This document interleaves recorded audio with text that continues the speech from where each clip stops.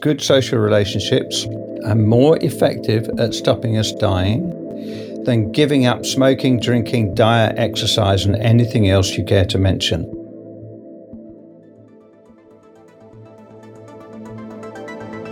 Orbiting 250 miles above, the space station provides us with the ultimate view of planet Earth. From this perspective, we ask our guests to engage with 6 questions that orbit around wonder and stories of hopefulness. For the next few minutes, this is our Wonder Space.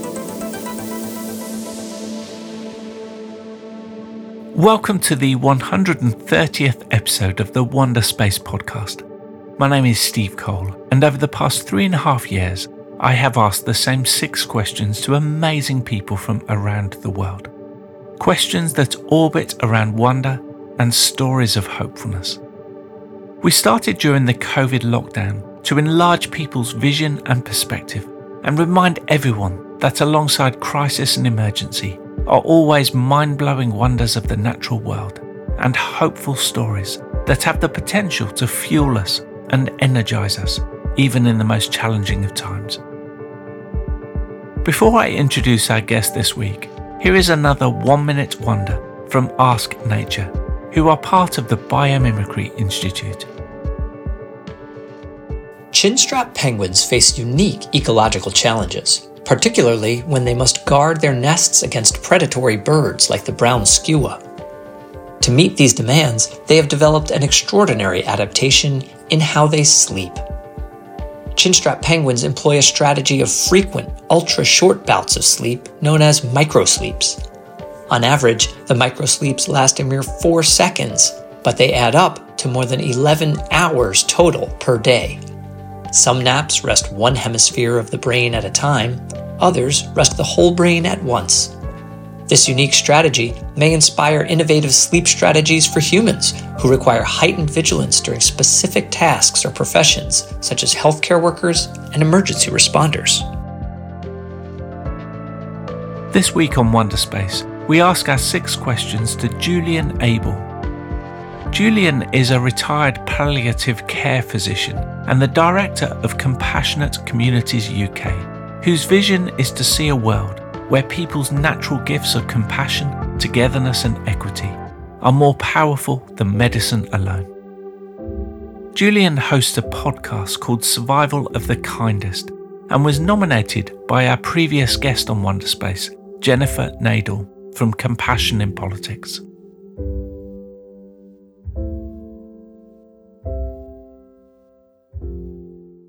Great to have you on board, Julian. Thank you so much for orbiting on Wonder Space with us today.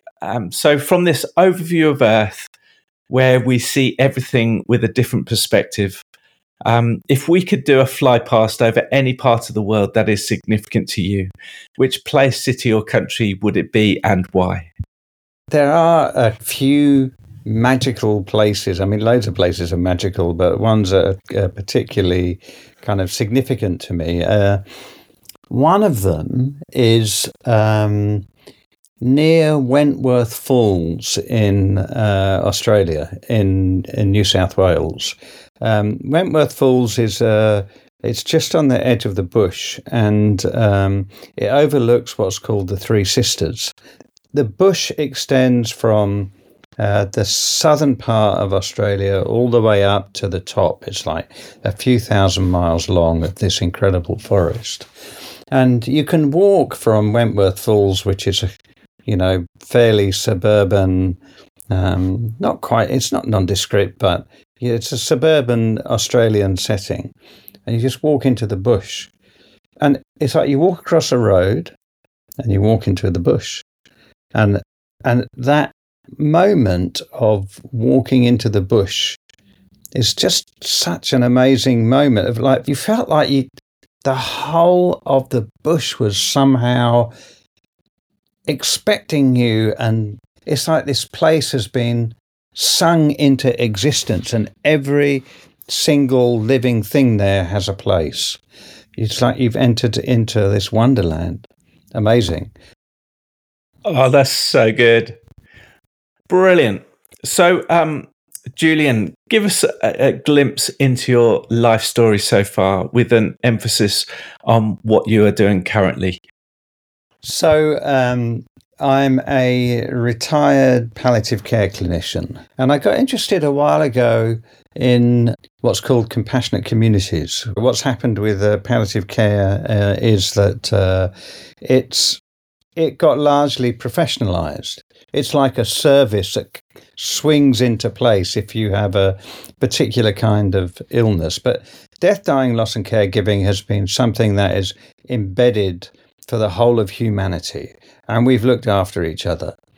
And so I got interested in that aspect of palliative care about, death, dying, loss and caregiving happens in schools, workplaces, educational institutions, public spaces, and religious organizations. It happens everywhere. Where there are people, there are, people who are affected by death, dying, loss and caregiving. And it's a support that we can all give that makes a difference.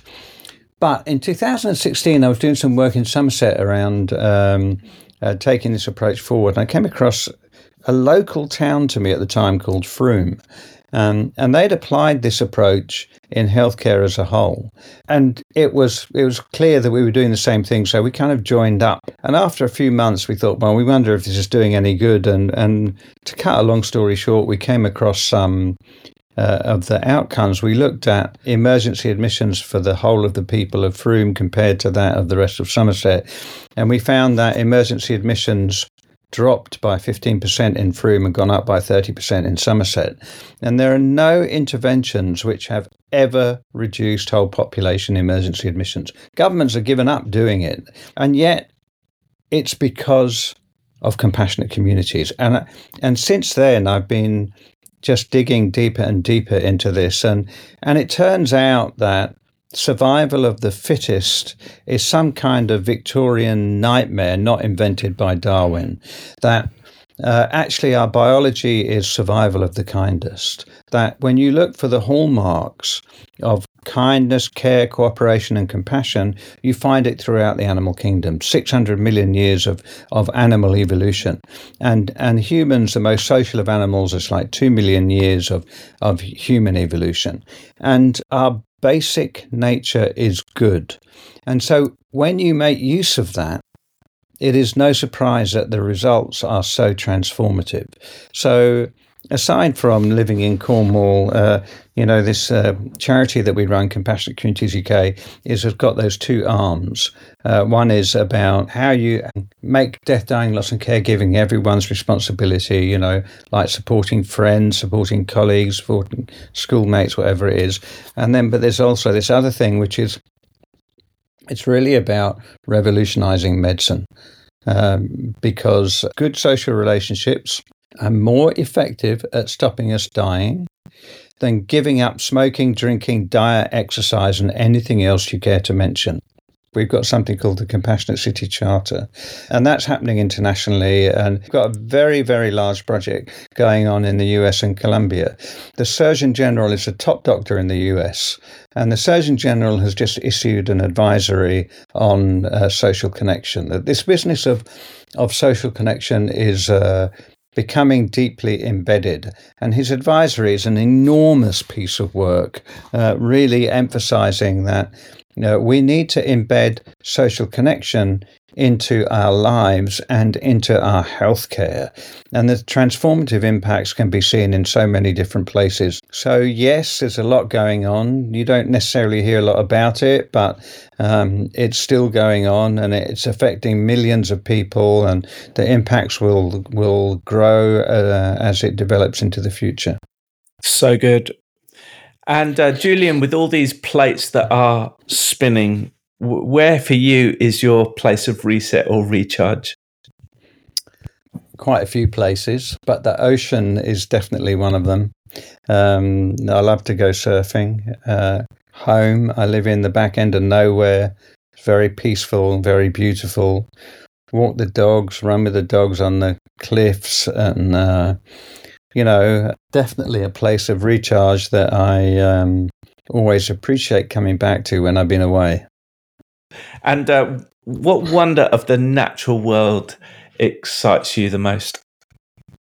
the meeting place between the land and the sea. There's something so elemental about it, and all over the world, this meeting place is you got, the sky and air and sea and sun and the land. It's so elemental. Yeah, so good. And Julian, what is your story of hopefulness that's not your own, about a person, business or non-profit who are doing amazing things for the world? I think that we can find a good reason for hope inside each and every one of us. And the reason for this is that when you go back to the hunter-gatherer setting, we survived in small groups of 25 to 100 people. And we didn't survive by beating our chest and killing the people in our clan, because if we did that, we simply wouldn't survive, which means that we survive by care and cooperation. It's part of our evolution. It's contained in our emotions. It's contained in our genomics. It's just contained everywhere. What this means is that every single human being has got the capacity and the potential for kindness and compassion. And I think one of the kind of major changes that we need to see is about letting people know that everyone is basically good, that there is this incredible treasure that we all possess, that bringing it to light in our lives is transformative in so many different ways. And if you want to lead a long, healthy, happy life, it's all about connection and relationships, and the science of this is now well described. I think there is an increasing worldwide movement which recognizes this, and that we need to say that survival of the fittest is a Victorian nightmare that benefits people in power and is not a description of our evolution.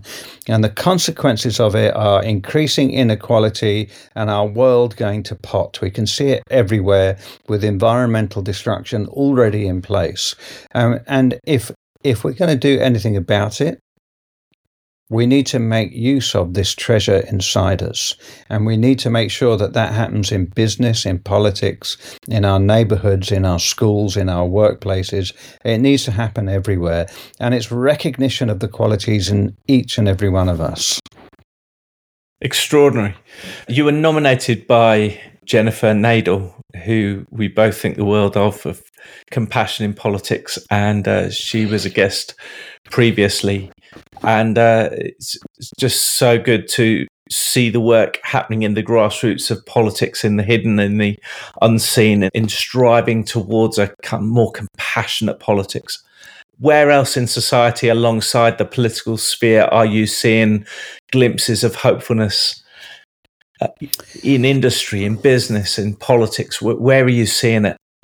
Well, one of the things that we do around Compassionate Cities is we bring a team of people together to start looking at what they can do to support people during times of ill health, death, dying, loss, and caregiving. And we find when people get going with this, you see incredible stuff. You see it in prisons, in homelessness, in neighborhoods, in schools, and it is about people supporting people. It's like the road less traveled. Where does it take you? And people get on this road, and it's a journey of wonder. One of the first cities that we certified as a compassionate city is Birmingham. And the stories of the stuff that's going on in Birmingham, it's not that everything is perfect in Birmingham, it's that this work has started. And that's the point. Amazing. You're talking about my home city there. There you go. That's good to hear. Fantastic. So our final question on Wonder Space that we've asked 129 people is, as we prepare to re-enter the Earth's atmosphere, what insight, wisdom, or question would you like to leave with us? Every single one of us can add to the universe by making use of our compassionate potential. Every single one of us can recognize our own compassionate potential and put it to use. And that is the magic of transformation in our lives. Amazing. And for us who want to find out more, who want to engage with compassionate communities, where do we go? Where do we find out more information? Go to Compassionate Communities UK, which is our website, and you can find all kinds of resources and information and see how you can engage and discover more. And I also run a podcast called Survival of the Kindest. We've had the most fantastic guests on there from all over the world, from world-leading scientists to indigenous leaders to documentary makers to educationalists to, everything. And when you start looking out for these stories, they are incredible.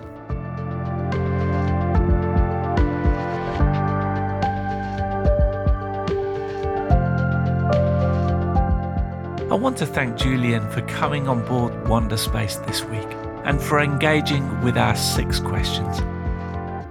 As Julian said, the results of kindness, care, cooperation and compassion are transformative, and we all have a role to play in this.